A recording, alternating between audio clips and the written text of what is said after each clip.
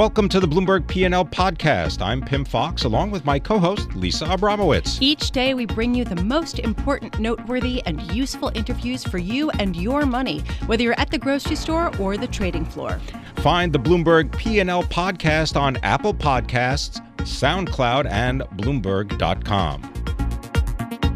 Deutsche Bank has been having a terrible year, and it has just gotten worse. Joining us to discuss is Lionel Laurent. He is a Bloomberg Opinion columnist. Let's talk about what happened. Officials raided Deutsche Bank offices.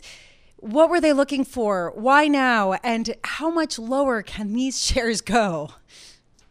Well, I mean, they can always go a lot lower, as we've seen over the past few years. In terms of what they were looking for and why now, I mean, look, there's a lot we don't know, but the fact is this seems to be linked to the Panama Papers scandal, the leaks a couple of years ago, a huge wad of documents detailing offshore accounts and assets, squirreled away, and seems to have caught up with Deutsche Bank and a couple of unnamed employees who seem to be part of the probe. So I guess one more thing to worry about on a long list of things to worry about.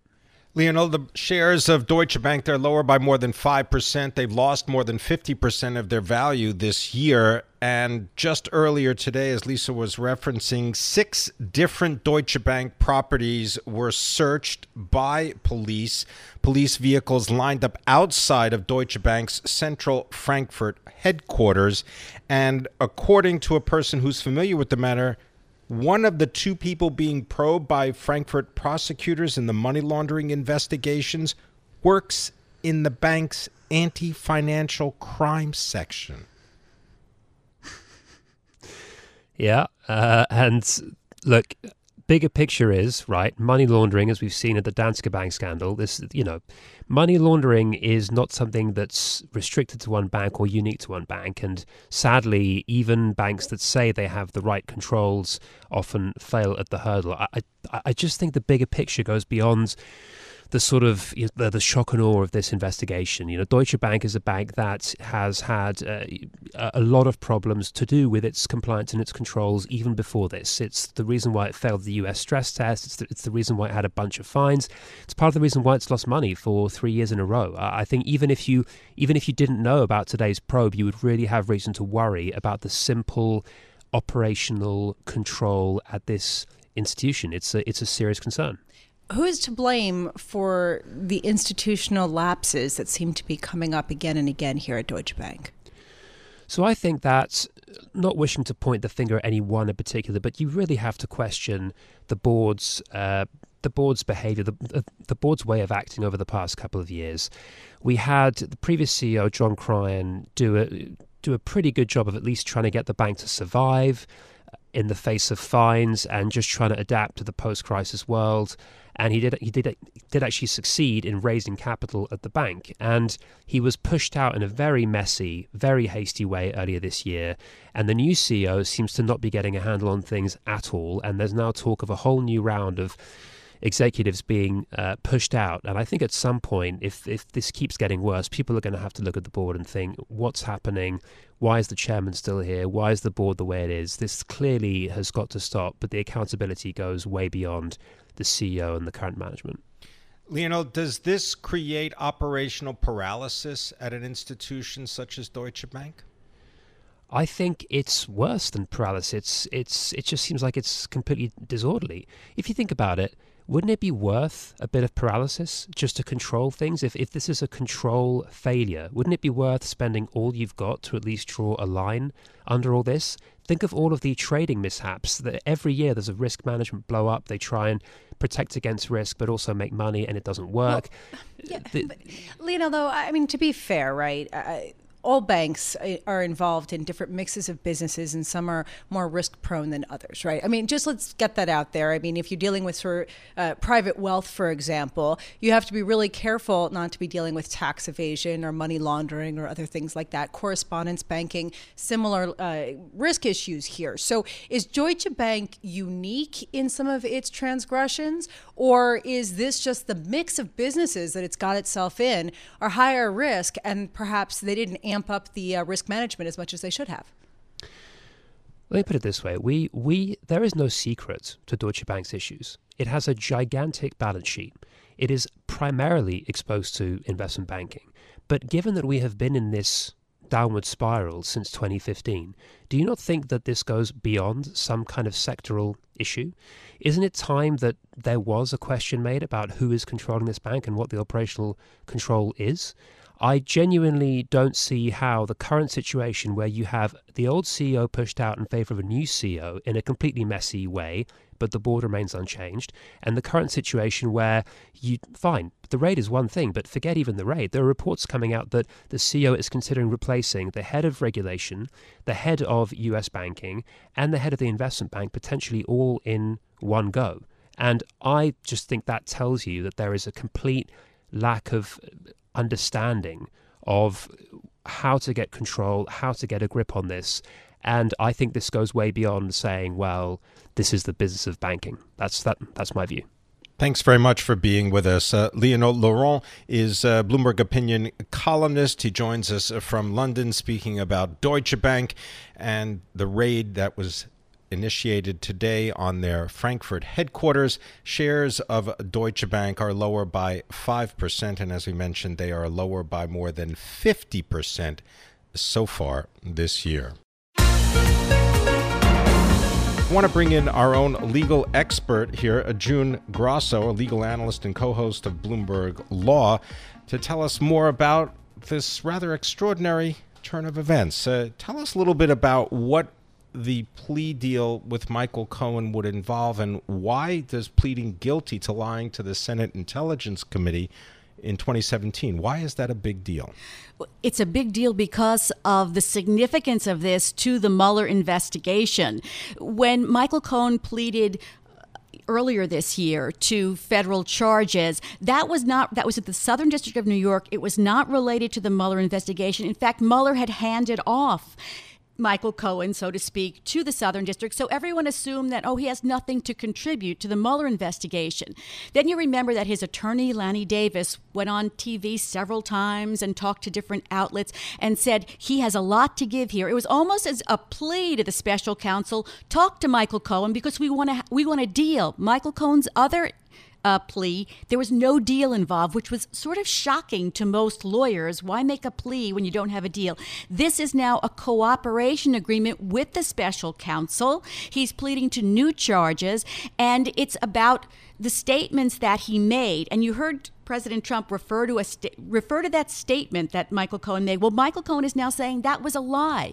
We didn't end negotiations for the Russia tower in Moscow in January. Yeah. They continued until June, when he was the presumptive GOP nominee. Yeah, well, let's find out more about that Russia deal that President Trump said everybody knew about. Let's bring in Larry Liebert, who is in Washington, D.C. for Bloomberg News. Larry, thank you so much for being with us.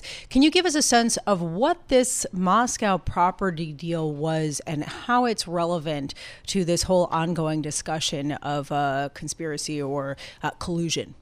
I think, first of all, there's been a lot of talk that the Mueller probe will peter out in regard to the president. He doesn't really have anything direct on the president. He's about to close shop.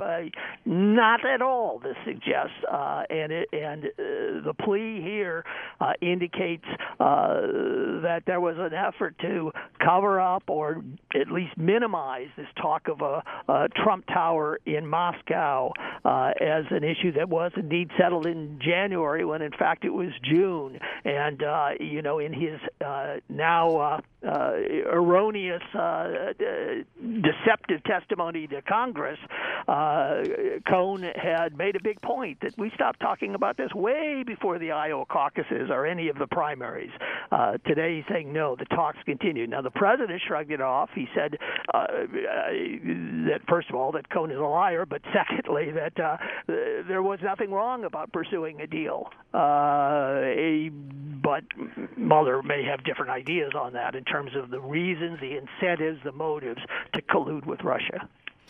June Grasso, the president also during this impromptu news conference said that one of the reasons why the conversations continued about the tower, the real estate project in Russia, is he did not know, obviously, the outcome of the U.S. election, and that by foregoing the possibility of a business deal, he would be hurting his business. It's not about the deal. It's about what was said about the deal and what the intent was and what went on about the deal. So it's not the deal itself. That's sort of a diversion. Yeah, he could make a deal. It's a business. But in, Michael, the information for Cohen's plea, what he says, and this really goes to the heart of what you're asking, he said that he made false statements to minimize the links between the Moscow project and Individual One, that's President Trump, to give the false impression that the Moscow project ended before the Iowa caucus, that's the first primary, and to limit, in the hopes of limiting the ongoing Russia investigation. That's the key here, the hopes of limiting. And also for all the people who ask about, people say, are speculating about what is President Trump's connection to Soviet President Vladimir Putin, Russian President Vladimir Putin. In this information, Cohen agreed to travel to Russia, and they mention that the conversations that were had between the press secretary for President Putin. He received a response from the Office of Russian Official One, the press secretary for the President of Russia.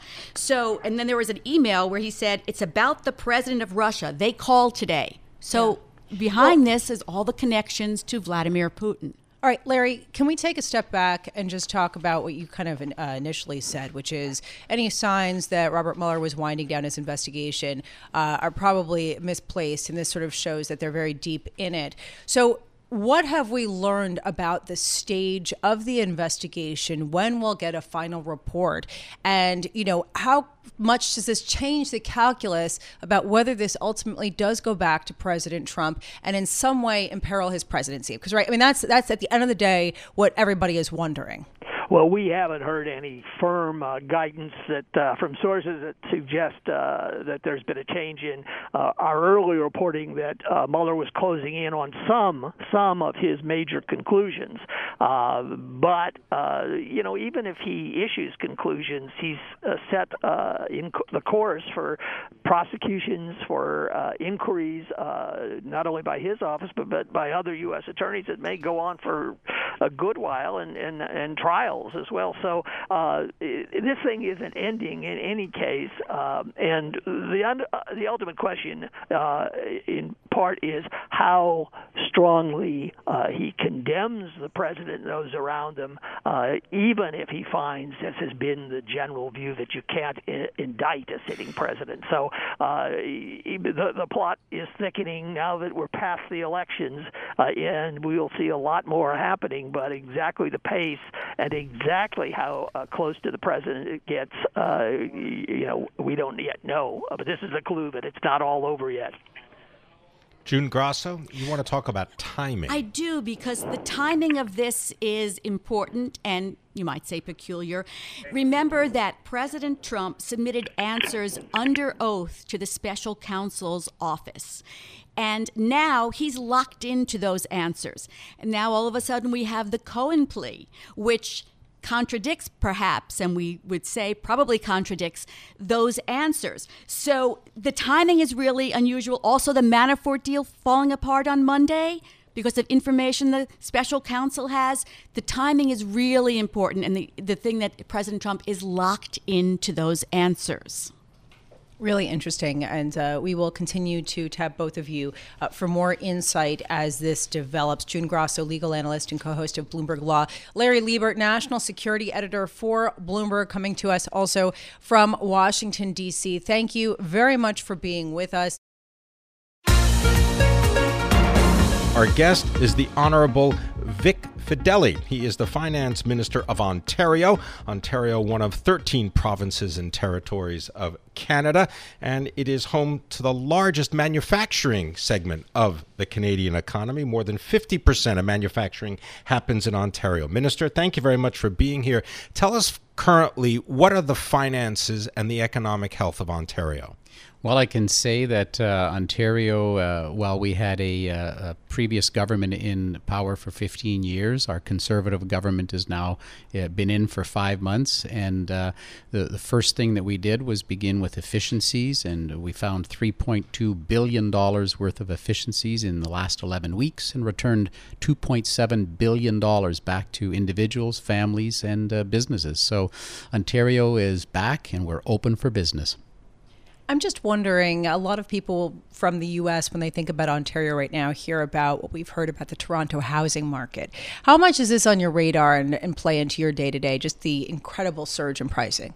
Well, we ended up with what we'll call a soft landing. Two things happened. Over the last year, we put a foreign investment tax that the previous government put in, and that helped to slow down the market. And the federal government changed the mortgage availability rules in January, so that also affected the market. So between the two of them, it brought us in for a softer landing. So we didn't see any kind of a bubble at all. And now, in our fall economic statement, we just announced that we will remove rent control for new developments. So it's opened up. The business community is now ready to invest because they can build and know that they've got a growing return. Now, rent control will stay for those existing owners or renters. Now, as I mentioned, Ontario is Canada's leading manufacturing province, accounting for more than 50% of total manufacturing shipments. That means a relationship with the state of Michigan. Can you tell us what trade confrontations and conciliations between the United States and Canada have meant for the province of Ontario? Well, I can tell you that our Premier, Doug Ford, has been talking to all of the governors from the 19 states where we are number one trading partner, and I think it's 6 states where we're the number 2 trading partner, or 9 other states where we're the number 2 trading partner. And you'll find Premier Ford, he's a business person, and he's not an ideologue. It's not about being on the right or the left to him. It's all about pragmatism. If it's the right thing to do, let's do it.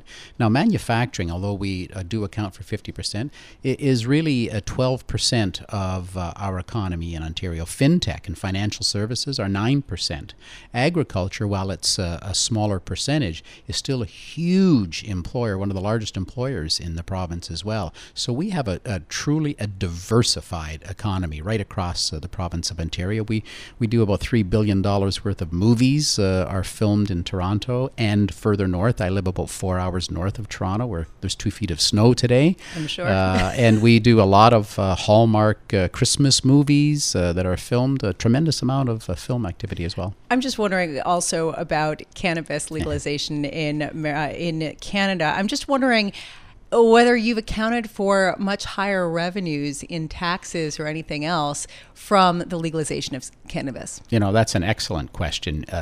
And what we decided to do, so that this is not a tax revenue play for the province of Ontario. It's unlike the other, we call them at home sin taxes, alcohol and tobacco, that generally see an increase in the budgets. This is not going to happen. This is all about, this was federally regulated. So it's a law that was brought in by the federal government right across Canada. We opted to make our price point low so that we can, first of all, it's all about the safety of our children, the safety on our roads, and crushing the illegal market. So that's really where we are. So it's not about a financial play. We're not going to make money at this in the first year or the second year at all. We're returning $40 million to the municipalities to help them with the rollout of cannabis. Just real quick, 20 seconds here. I'm wondering how much Toronto and the Ontario region has benefited from the crackdown on immigration in the United States, given the fact that you've been much more open. It's quite interesting. We were at about 1.8% of growth. We'll probably hit about 1.5% this year. So we've had a huge influx. More than 200,000 people have come into the province of Ontario. And we're encouraging this to happen. We look forward to it. And they're absolutely the employees of the future. Thank you so much for being with us. That is Ontario Finance Minister, the Honourable Vic Fedeli, talking about all things Canada as well as Ontario. Pim, when I was 14, I did some things. I was into art and dance. I was not building robotic arms in my bedroom, but our next guest was. You didn't use your Lego set for that? Our next guest went beyond Lego sets. Easton LaChapelle joins us now. He's founder of Unlimited Tomorrow, which is based in Colorado, but he joins us here in our 1130 studios. So you're 23 and you made your first prosthetic arm when you were 14. What inspired you to do that? Yeah, so I grew up in a very small town in Colorado named Mancos.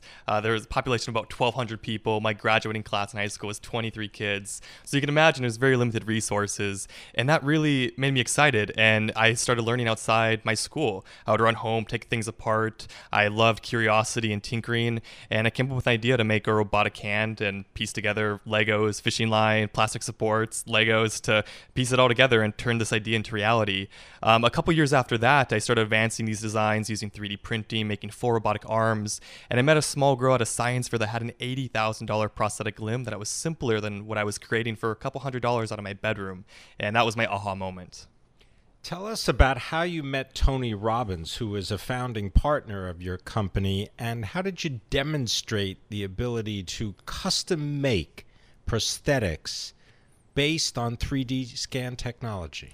Well, it was a busy year when I was 17 years old. I was doing an internship at NASA. I started creating these arms and started getting national media attention. I was traveling around the world doing talks and speeches, and I was invited to give a TED Talk in Denver, and that was a really big milestone for me. That's actually how Tony Robbins, he saw this TED Talk. He gave me a call one day pretty much and said, I help people around the world psychologically, and I would love to help them physically. Let's partner together to make this a reality. And this was when I was just about to graduate from high school. I was 17 years old. Right when I turned 18, we partnered together to form Unlimited Tomorrow, and since then we've been refining the technology. This was almost 4 years ago now, and we just recently, about 2 years ago, we partnered with Microsoft, and they helped create the first prosthetic device for a small 10-year-old girl named Momo, and that really set the bar for us. So we sent scanners down to her in Florida. We scanned her arm that she's missing, and her other arm, her full arm, and we used that data to make a mirror image. We included fingernails, custom skin tone, incorporated a lot of technology into this, and it really highlights the enabling technology, which is 3D printing for this technology. I just want to know a little bit more about Unlimited Tomorrow, which can create these advanced prosthetics that even match the skin tone for about 20% of the cost of the available prosthetics that are comparable out there. Are you designing the prosthetics? Do you work with designers? What's sort of the sort of function here that Unlimited Tomorrow plays? Yeah, that's a great question. When I first started looking into this industry, I saw there's a lot of problems. It's kind of a scattered kind of market where prosthetic manufacturers upcharge and sell to clinicians. They then sell to the amputee. It's an insurance game, and to the end user, it's a really inefficient, expensive process that can take months on end. And so we really designed this from the ground up. We design every aspect from the software to custom electronics, all the mechanics. We do all that in-house. And we've also introduced a new business model, which is going directly to the consumer. And so we cut out all these middlemen that cause a lot of inefficiencies and cost, and we find that we can produce a better result that has increased functionality. It weighs less, it looks better within a matter of days versus months, and for about $5,000 to $10,000 versus about $80,000. And so we've really hit the bar on a lot of these problems. How are you raising money in order to keep the company afloat and expand manufacturing? So early on, I made a conscious decision to really turn to the people. You know, Unlimited Tomorrow, we affect people's lives around the world, and we're a people business powered by people. So we turned to crowdfunding, and crowdfunding is a perfect application for what we're doing. It's involving cutting edge technology, a very humanitarian, philanthropic, mission behind this, and we're doing it in new ways. Early this year, we went through equity crowdfunding, which allows for accredited and unaccredited investors to invest in the company.